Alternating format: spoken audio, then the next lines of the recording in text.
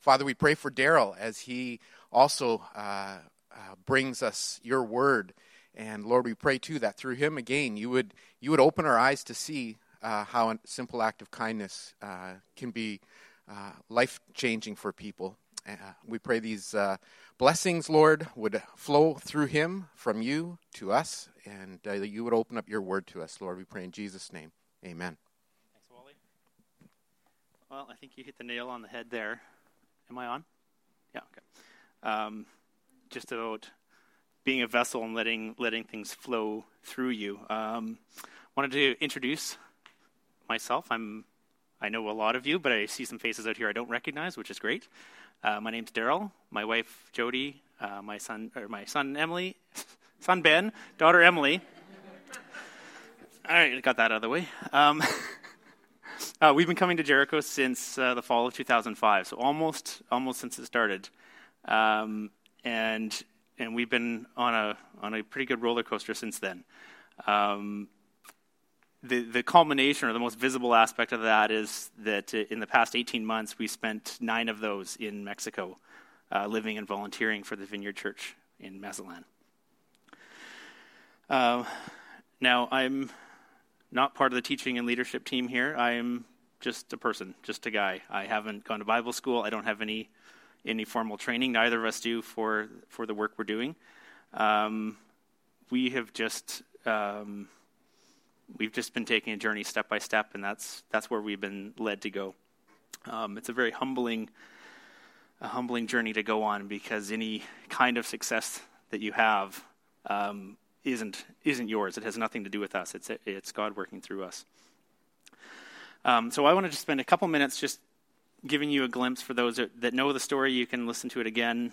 For those that have heard it for the first time, I think stories are important. They tell you where you've come from and where you are now and where you're going to go. So our story began, I would say, fairly dramatically in January of 2006 with the premature birth of our second child, Sam. Born with a rare genetic condition, his days were numbered to just 16. Well, this is harder than I thought it would be. But it was 16 days with him, and we still look back at this as being a major milestone in our life. And it's one that we're willing to share with. We've said many times that nothing in our life is closed. It's an open book. I will talk about this despite the fact that I'm surprisingly even emotional right now, because it's part of us, and it's part of the faithfulness that God has shown working through us. Last week, Howard spoke on faithfulness, and there's something he said that really struck me.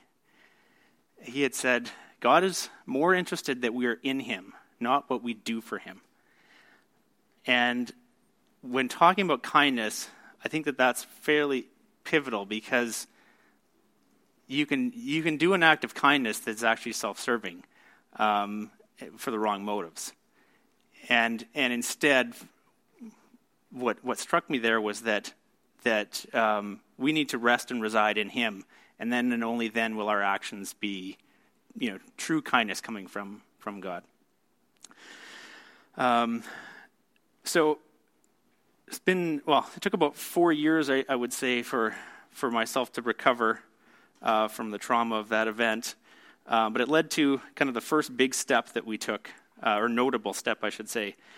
Fall of 2010, we felt called to make a really blind leap out of the safety of full-time employment and into self-employment.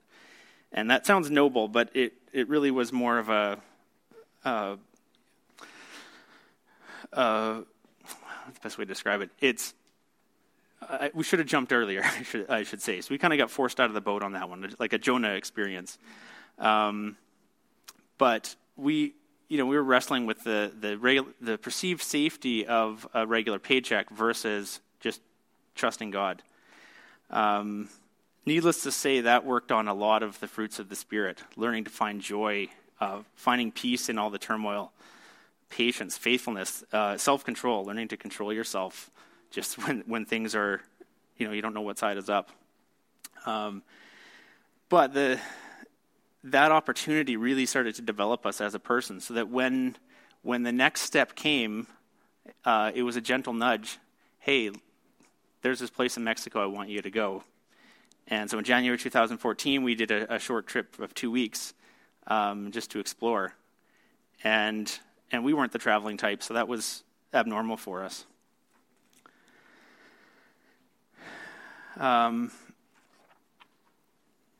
We came back. Within a month or two, we took the big step, which was loudly and publicly committing to a 6-month stint back in Mexico, starting that following November. I think we said it loud and fast so that we couldn't back out of it. And certainly that story, that's ours in itself. There's a lot of interesting things there of not having a tenant secured until the second week of October, leaving November. The place we were going to stay getting damaged by a hurricane. A number of things. We called it the no plan. We just were following. God said go, we went, and we trusted that everything was going to be taken care of. So that was quite a trip. If you're ever interested in talking to us, I would love to share more about that one. So we came back from that. We got back in May of 2015 and had a kind of now what moment. And being self-employed, I don't advise leaving for 6 months. It's really hard to get things going again, and we really struggled for the remainder of that year to get any kind of traction. All the while, we had committed to going back in the following January. So I remember this realization. Kids are back in school. It's the end of September, and we're like, oh my goodness, we're leaving soon. The summer had just disappeared on us. So we were off.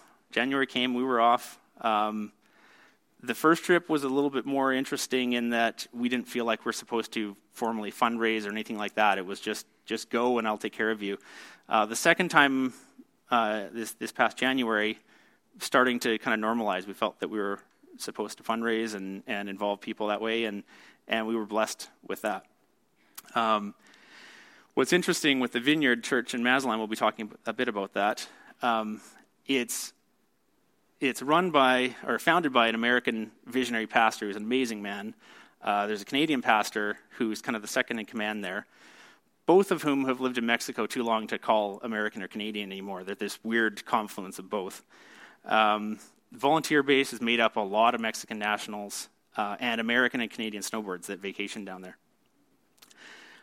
It's an amazing group. They have an amazing heart, but needless to say, with 3 different cultures, 2 different currencies, it's given me plenty of opportunities to work on peace and patience and self-control. So what's up for us next? We're planning to go again in January. The details are not quite worked out yet, but our commitment is to continue the work that we've been called to do down there. And we're working on more of a formalized plan of how to do this long term. The no plan needs to have a plan now. But this is just an exercise in patience, faithfulness, and then really digging into love and joy and just following along with where we go.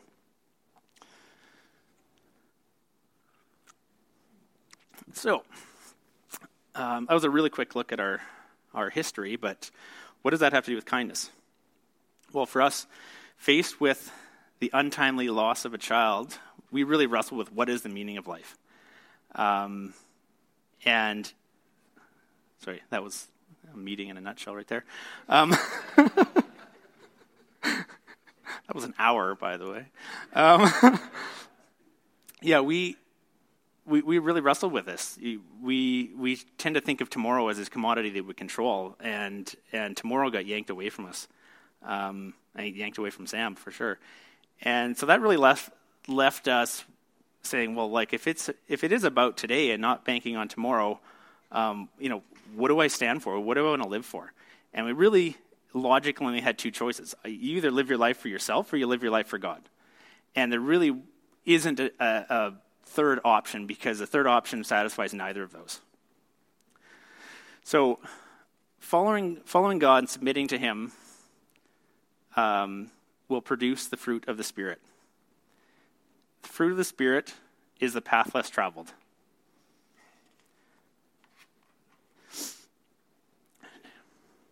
There's a reason for it. It's a difficult path because we get in the way of it. Our selfish ambition, our desires. It's hard to love people. It's hard to love people unconditionally. It's hard to be joyful when your circumstances are not joyful. It's hard to pursue peace and patience in relationships that are difficult and demanding and challenging. It's hard to be kind and good to people who don't seem like they deserve it. It's hard to be faithful when it comes at a cost. It's hard to be gentle in a world that is anything but gentle. And how about self-control? Well, there's a reason that one's at the end of the list. No one really wants that. So, leaning on the previous 8 speakers who've done a great job of exploring the fruits of the Spirit, I've kind of come up with a formula as a background to kind of get through the easy part. You want to get that one, Ben? Basically goes like this. God is blank. And he desires, so God is patient, God is kind. He desires us to experience this. So if we choose to follow and walk in the Spirit, he will produce this in our lives. So full of this fruit and God's love, we in turn can't stop exuding it to the point of being contagious. In a nutshell, that is, that's how things work. And it sounds great, sounds ideal. Maybe a little too idealistic, perhaps, or is it? So I want to take a look at kindness. We'll start with the dictionary definition of kindness, which is surprisingly interesting.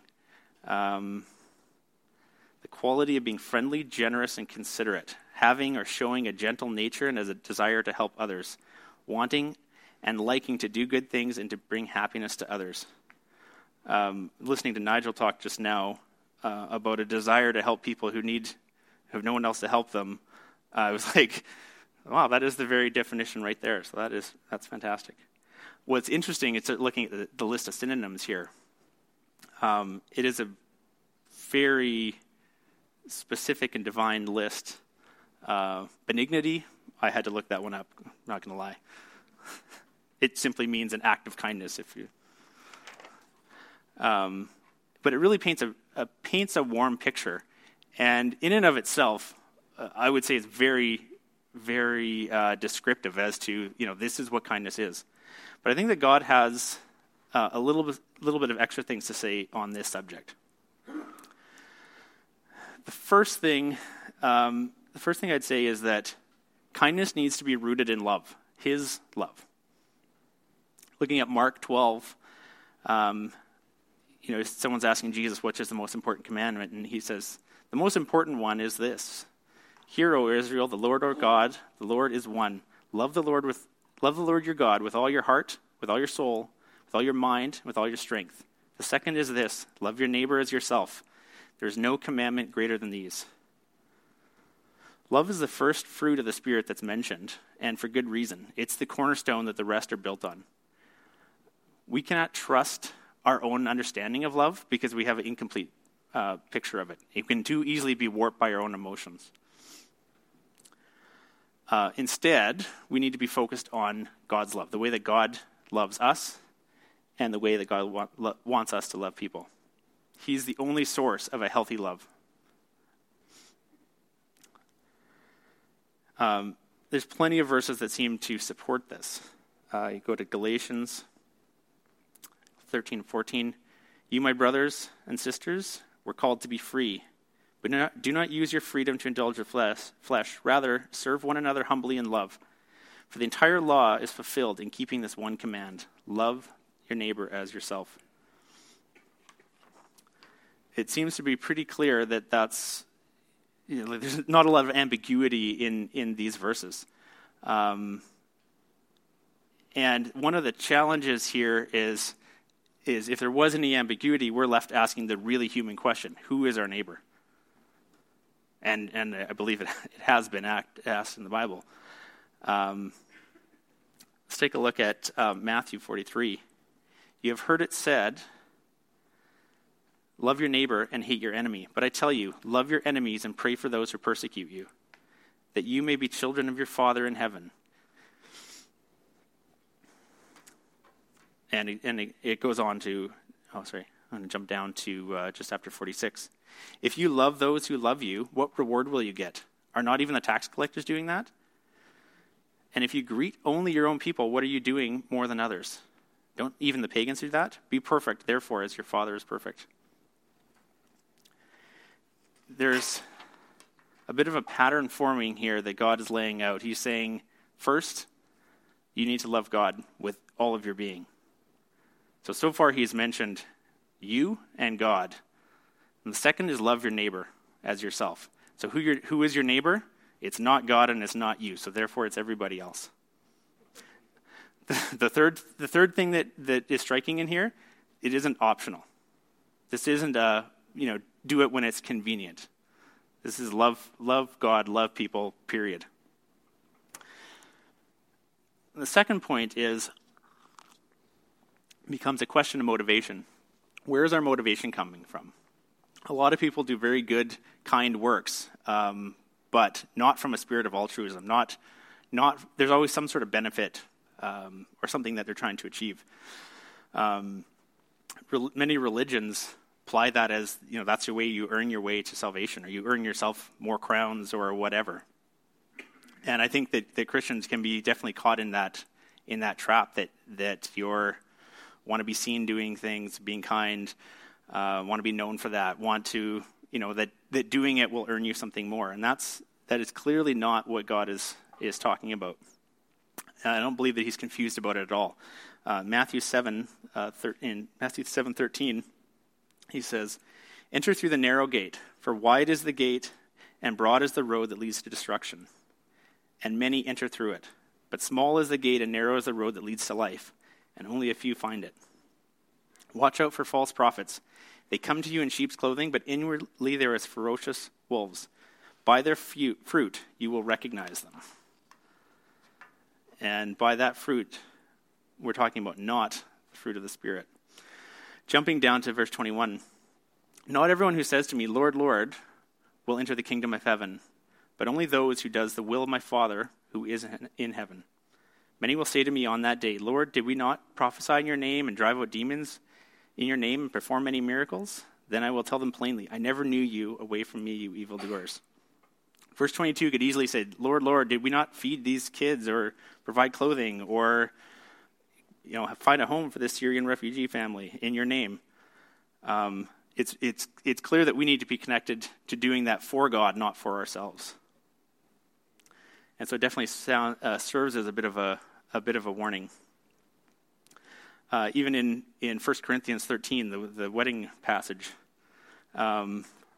"If I speak in tongues of men or angels, but do not have love, I am only a resounding gong or a clanging cymbal." Right now, I hope that I'm not a resounding gong or cymbal. "If I have the gift of prophecy and can fathom all mysteries and knowledge, and I have faith that can move mountains, but I don't have love, I am nothing. If I give all I possess to the poor and give over my body to hardship that I may boast, but I do not have love, I gain nothing." Our motivation needs to be firmly rooted in God's love first. And from there, he will give you the wisdom to act. I skipped through a few verses here. So back in verse 9, there's something that caught me, and I don't know if I've ever seen it before. Verse 9 talks about knowing in part, knowing the prophecy in part, and talking about completion. Verse 12 talks about only seeing a reflection in the mirror. And I don't want to take this as a cop-out, but I think it's allows you off the hook a little bit in your own failures, because I'm horrible at, like most of us, at living this out regularly. It's easy to love conditionally, but we as humans are only seeing part of this. We won't see the complete love until we're face to face with God. So at best, we're seeing a mirror of it, and the question becomes, what mirror? What are you? If you're looking at yourself in the mirror, what are you seeing? What do you want to see? Sometimes you're afraid to look at what you're going to see. But given the choice, what do you want to see in that mirror?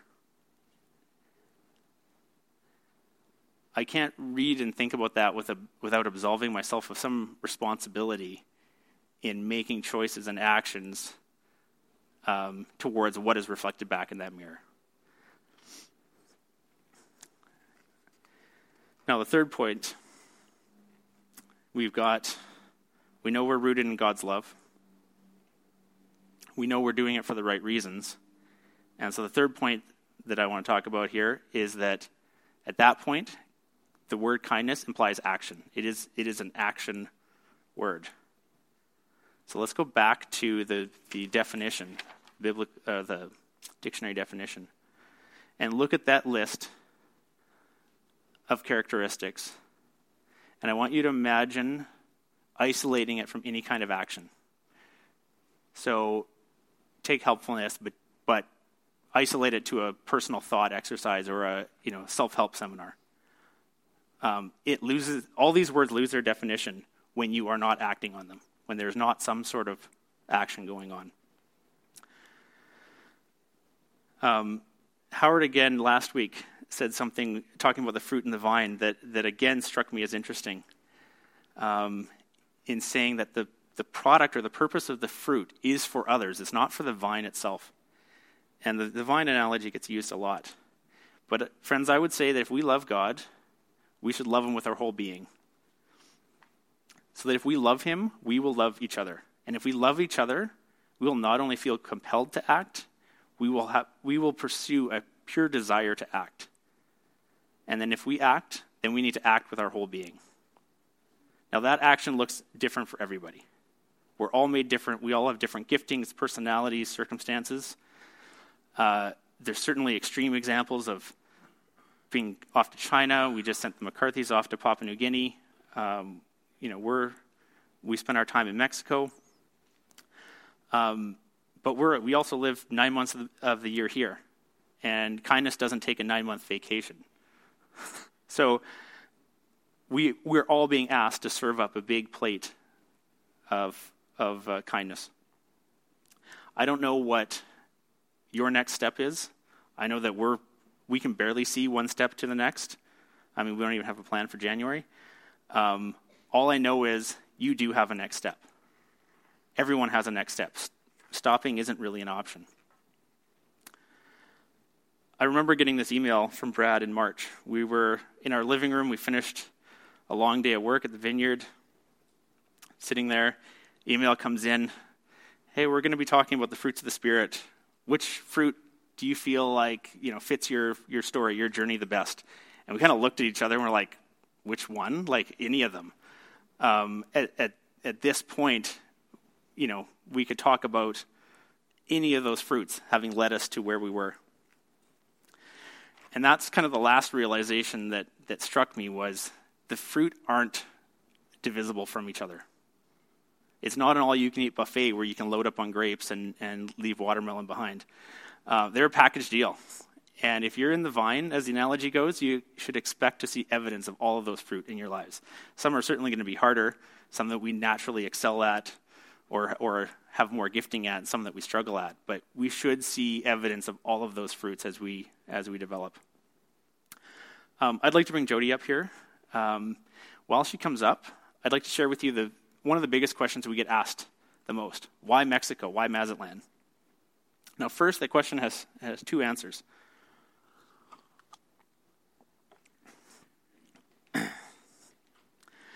We were in a phase of seeking, and it was my parents who had been to Mexico and been to this church, and they had been there on the advice of friends who had been there, who had been on the advice of friends who had been there.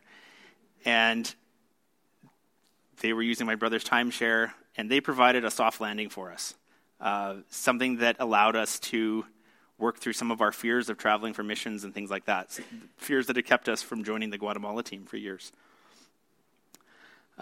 Secondly, it only took a small amount of time with the people of the vineyard to see what compassion and kindness really looks like in their compassion ministry. What we see there is a unified church, and I'm talking the Big C church, comprised of people from 3 nations, 2 languages, and nearly every denomination you could imagine, all united and living out their motto. Ben, can you get that yellow slide? Ama a Dios, ama a la gente, punto, which is love God, love people, period. Jody?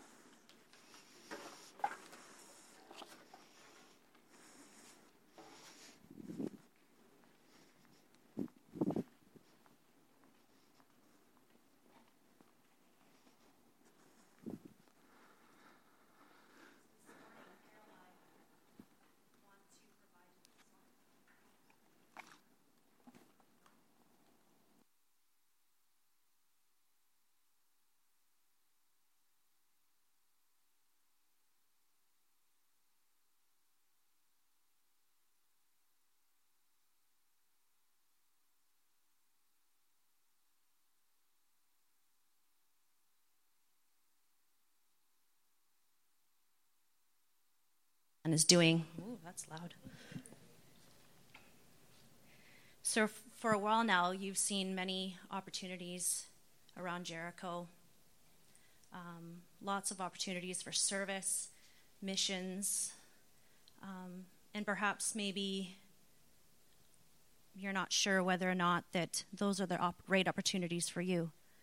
Or maybe God has been nudging you in a certain direction and you've just been pushing away that nudge. So maybe today is the day that you're going to hear that nudge and go into action. I'm going to play a video. If you get that ready, Ben, please. Daryl and I don't have our own video, so we've borrowed one from a team that comes down every year to the Maslan Church of Maslan and the Vineyard, and it's from Virginia Beach Church, and they've been coming down for 10 years. So we're just going to watch the video just to give a taste of what they're doing down there.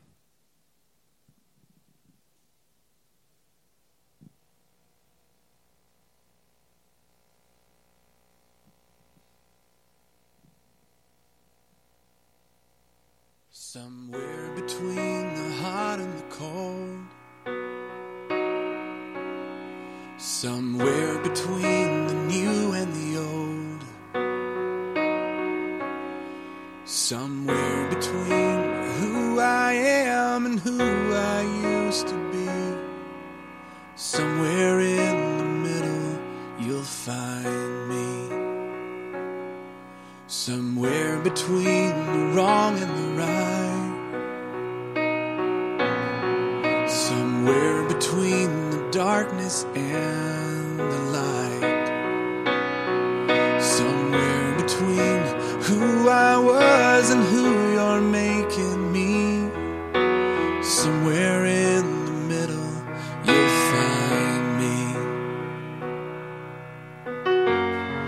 Just how close can I get, Lord, to my surrender without losing all control? Fearless warriors in a picket fence, reckless abandon wrapped in common sense, deep water faith in the shallow end, and we are caught in the middle with eyes wide open to the differences, the God we want and the God who is. But will we trade our dreams for his, or are we caught in the middle? Are we caught in the middle?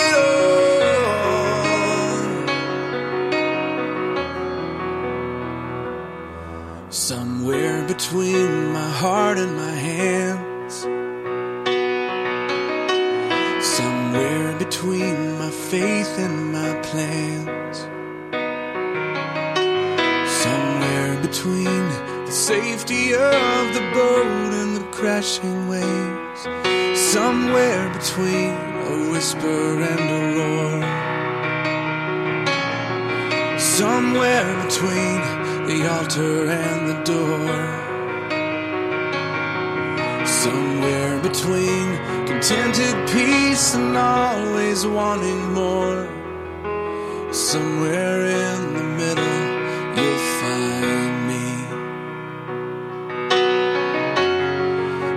Just how close can I get, Lord, to my surrender without losing all control?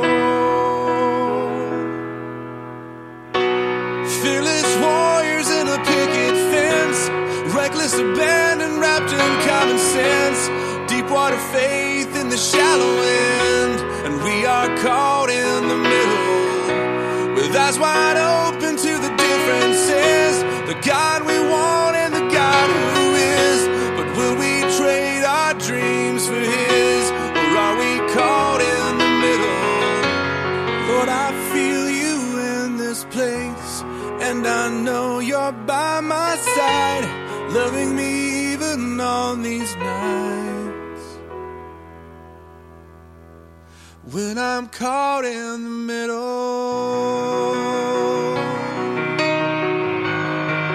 I'm caught in the middle.